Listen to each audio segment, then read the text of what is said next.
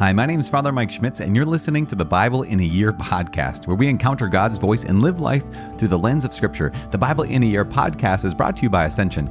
Using the Great Adventure Bible timeline, we'll read all the way from Genesis to Revelation, discovering how the story of salvation unfolds and how we fit into that story today. It is day 105, and we are concluding our week with the Gospel of St. John. We're reading from John chapter 19, 20 and 21, the conclusion, the crucifixion, death of our Lord, as well as his resurrection. And what an incredible gift the last 6 days have been in this seventh day of being able to hear one gospel in 1 week.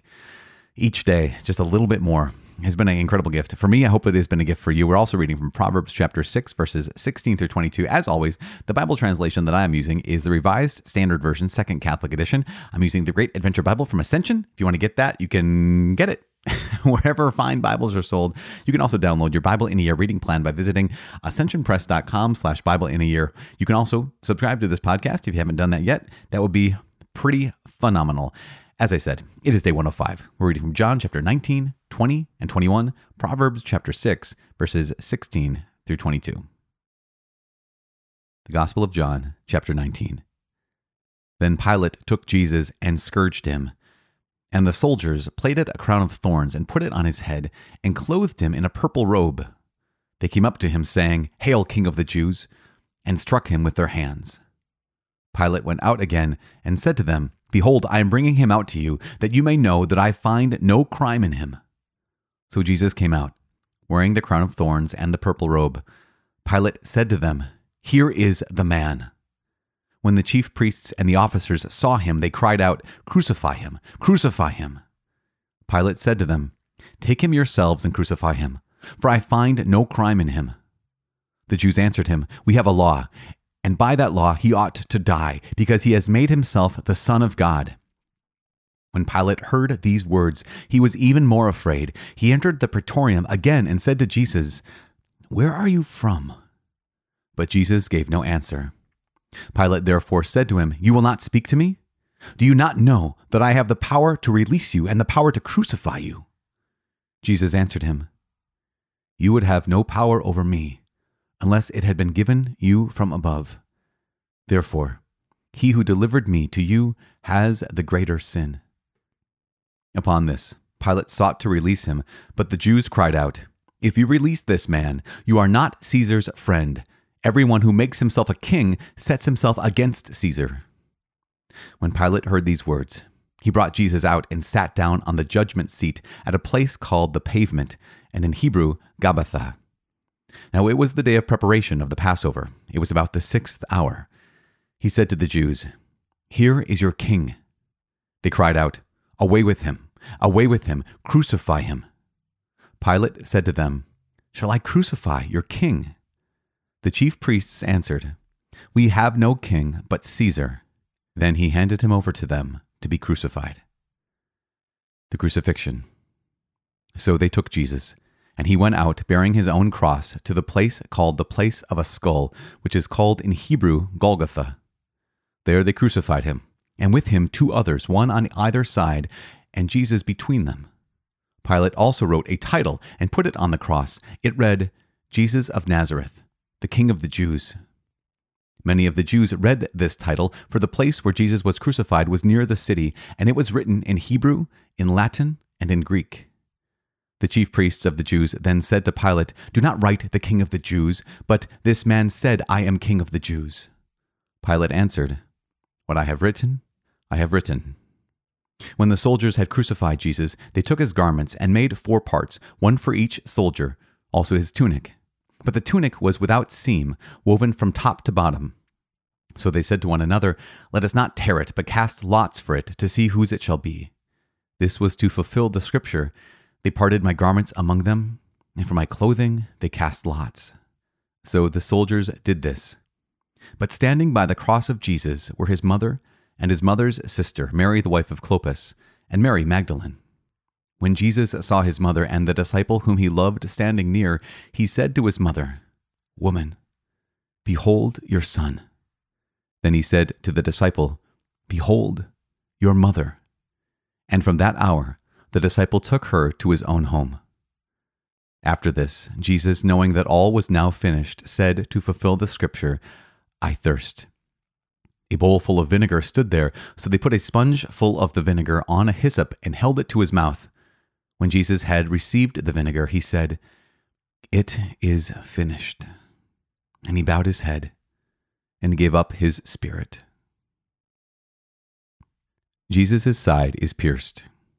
Since it was the day of preparation, in order to prevent the bodies from remaining on the cross on the Sabbath, for that Sabbath was a high day, the Jews asked Pilate that their legs might be broken and that they might be taken away.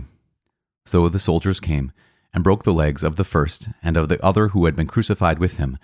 But when they came to Jesus and saw that he was already dead, they did not break his legs.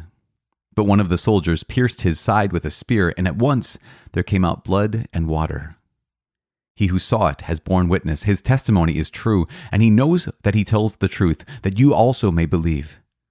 For these things took place that the scripture might be fulfilled, not a bone of him shall be broken. And again, another scripture says, they shall look on him whom they have pierced. The burial of Jesus.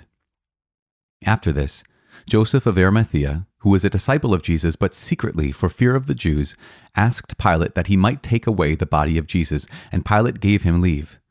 So he came and took away his body.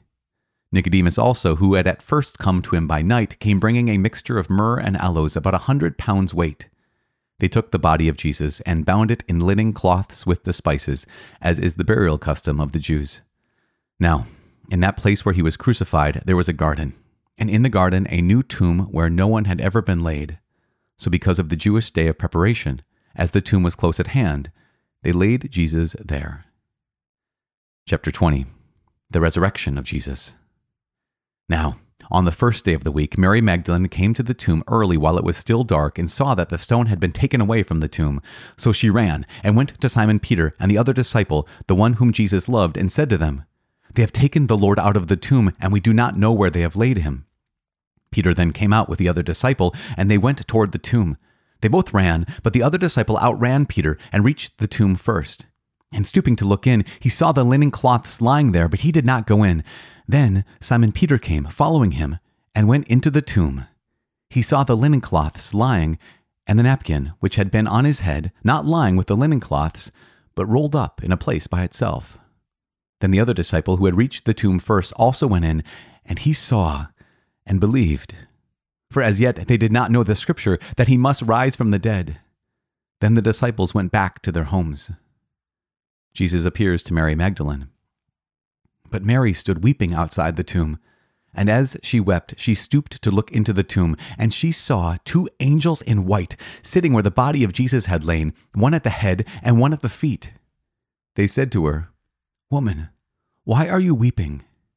She said to them, "Because they have taken away my Lord, and I do not know where they have laid him."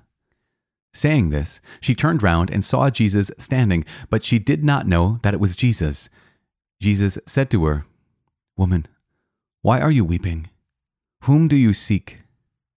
Supposing him to be the gardener, she said to him, "Sir, if you have carried him away, tell me where you have laid him, and I will take him away." Jesus said to her, "Mary." She turned and said to him in Hebrew, "Rabboni," which means teacher. Jesus said to her, "Do not hold me, for I have not yet ascended to the Father, but go to my brethren and say to them, I am ascending to my Father and your Father, to my God and your God." Mary Magdalene went and said to the disciples, "I have seen the Lord." And she told them that he had said these things to her. Jesus gives the disciples the power to forgive sins. On the evening of that day, the first day of the week, the doors being shut where the disciples were for fear of the Jews, Jesus came and stood among them and said to them, "Peace be with you." When he had said this, he showed them his hands and his side. Then the disciples were glad when they saw the Lord. Jesus said to them again, "Peace be with you. As the Father has sent me, even so I send you." And when he had said this, he breathed on them and said to them, "Receive the Holy Spirit. If you forgive the sins of any, they are forgiven. If you retain the sins of any, they are retained." Jesus and Thomas. Now, Thomas, one of the 12, called the twin, was not with them when Jesus came. So the other disciples told him, "We have seen the Lord." But he said to them, "Unless I see in his hands the print of the nails, and place my finger in the mark of the nails, and place my hand in his side, I will not believe." 8 days later, his disciples were again in the house, and Thomas was with them. The doors were shut, but Jesus came and stood among them and said, "Peace be with you." Then he said to Thomas, "Put your finger here and see my hands, and put out your hand and place it in my side. Do not be faithless, but believing." Thomas answered him, "My Lord and my God." Jesus said to him, "You have believed because you have seen me. Blessed are those who have not seen and yet believe." The purpose of this book. Now Jesus did many other signs in the presence of his disciples, which are not written in this book. But these are written, that you may believe that Jesus is the Christ, the Son of God, and that believing you may have life in his name. Chapter 21. Jesus appears to disciples by the Sea of Tiberias. After this, Jesus revealed himself again to the disciples by the Sea of Tiberias, and he revealed himself in this way. Simon Peter, Thomas called the twin, Nathanael of Cana in Galilee, the sons of Zebedee, and 2 others of his disciples were together. Simon Peter said to them, "I am going fishing." They said to him, "We will go with you." They went out and got into the boat, but that night they caught nothing. Just as day was breaking, Jesus stood on the beach, yet the disciples did not know that it was Jesus. Jesus said to them, "Children, have you any fish?" They answered him, "No." He said to them, "Cast the net on the right side of the boat, and you will find some." So they cast it, and now they were not able to haul it in for the quantity of fish. That disciple whom Jesus loved said to Peter, "It is the Lord." When Simon Peter heard that it was the Lord, he put on his clothes, for he was stripped for work, and sprang into the sea. But the other disciples came in the boat, dragging the net full of fish, for they were not far from land, but about 100 yards off. When they got out on land, they saw a charcoal fire there with fish lying on it and bread. Jesus said to them, "Bring some of the fish that you have just caught." So Simon Peter went aboard and hauled the net ashore full of large fish, 153 of them. And although there were so many of them, the net was not torn. Jesus said to them, "Come and have breakfast." Now none of the disciples dared ask him, "Who are you?" They knew it was the Lord. Jesus came and took the bread and gave it to them, and so with the fish. This was now the 3rd time that Jesus was revealed to the disciples after he was raised from the dead. Peter is given a command. When they had finished breakfast, Jesus said to Simon Peter, "Simon, son of John, do you love me more than these?" He said to him, "Yes, Lord, you know that I love you." He said to him, "Feed my lambs." A second time he said to him, "Simon, son of John, do you love me?"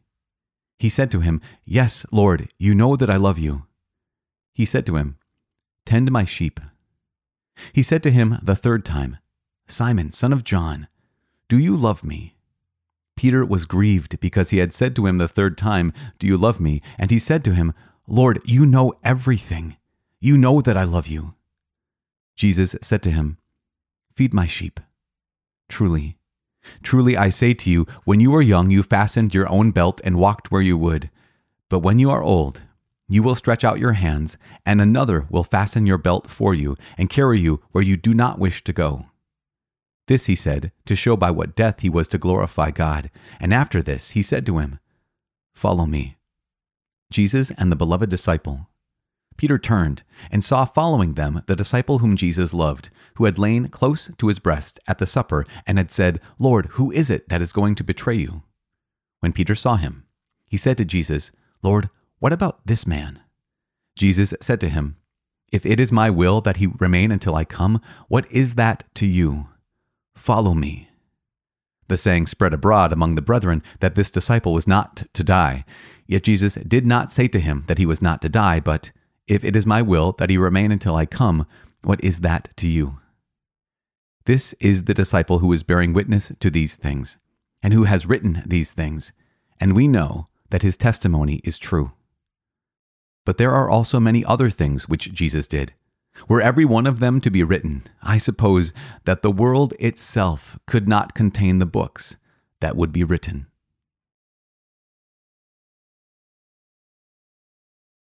The book of Proverbs, chapter 6, verses 16 through 22. There are 6 things which the Lord hates, 7 which are an abomination to him: haughty eyes, a lying tongue, and hands that shed innocent blood, a heart that devises wicked plans, feet that make haste to run to evil, a false witness who breathes out lies, and a man who sows discord among brothers. My son, keep your father's commandment and forsake not your mother's teaching. Bind them upon your heart always, tie them around your neck. When you walk, they will lead you. When you lie down, they will watch over you. And when you awake, they will talk with you.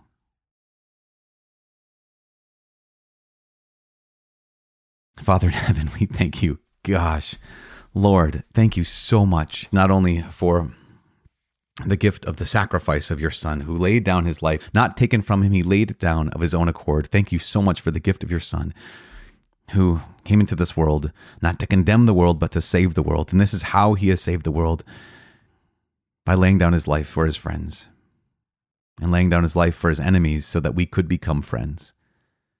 And rising from the dead, Lord God, and appearing to disciples and speaking that powerful word, shalom, that powerful word, peace, peace which the world cannot give, he has given to us as he gave to the disciples.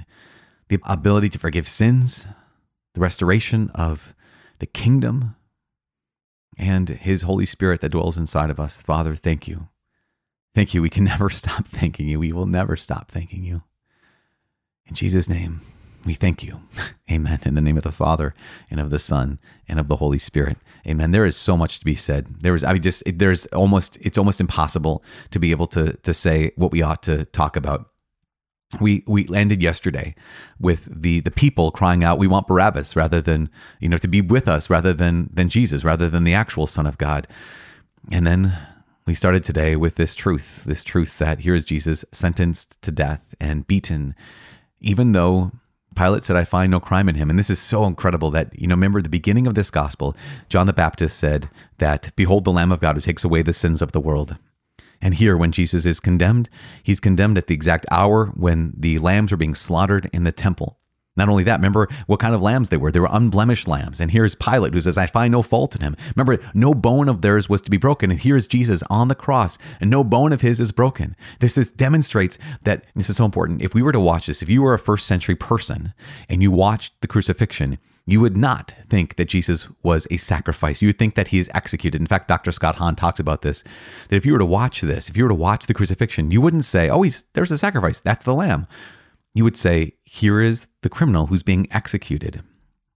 But John is making it absolutely clear what Jesus said. He says, no one takes my life from me. I lay it down freely. He's making a sacrifice because he is the true Lamb of God who takes away the sins of the world. We heard the story of Abraham and Isaac, how the father took his only beloved son and offered him up on a high place. This Golgotha is the high place. It's on Mount Moriah, which is the same place that the son, Isaac, was offered by the father. But of course, what was the line? What was the word? The word was, God will himself provide a lamb, my son. And here is Jesus, the true Lamb of God who takes away the sins of the world. But also he's the sacrifice. Why? Gosh, you guys.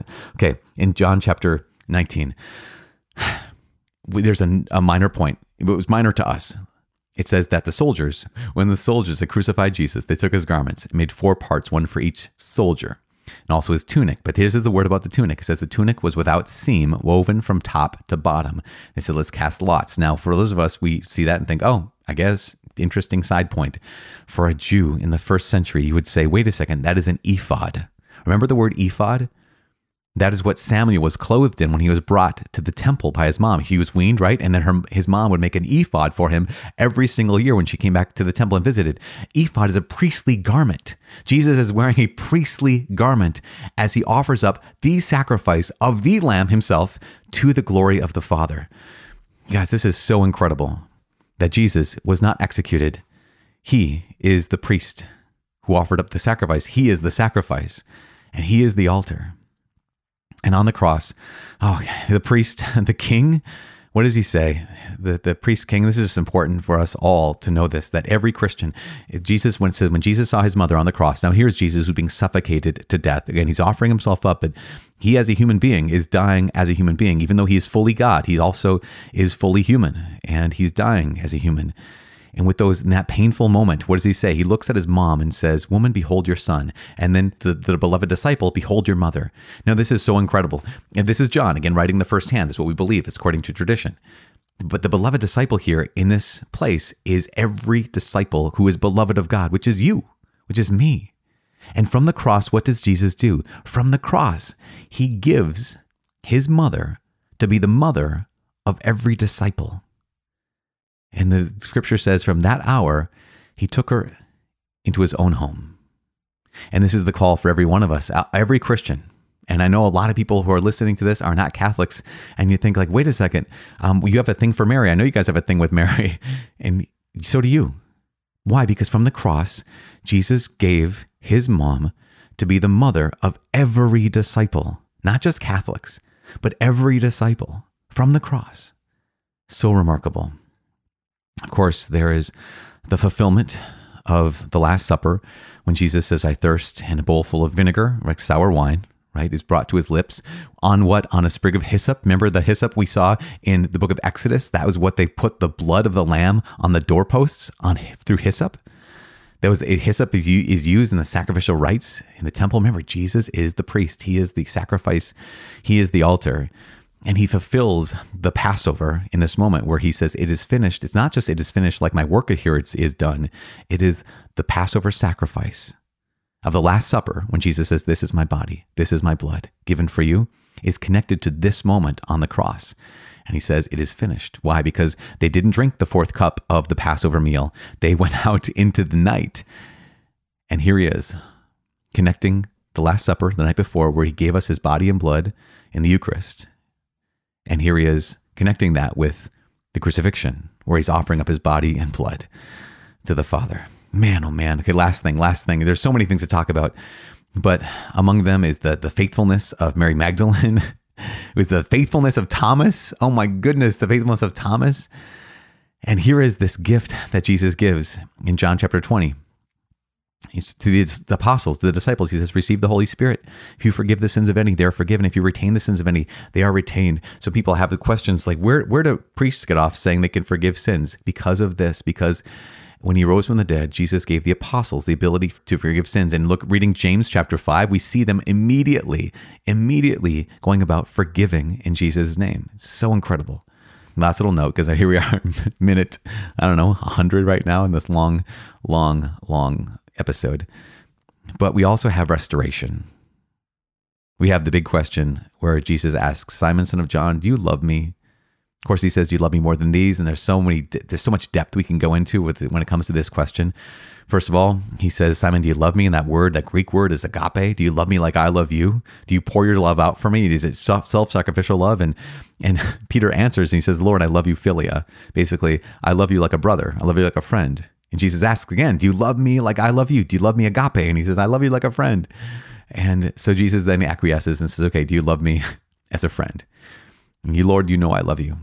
And it's so remarkable that Jesus wants us to love him like he loves us, that self-sacrificial love.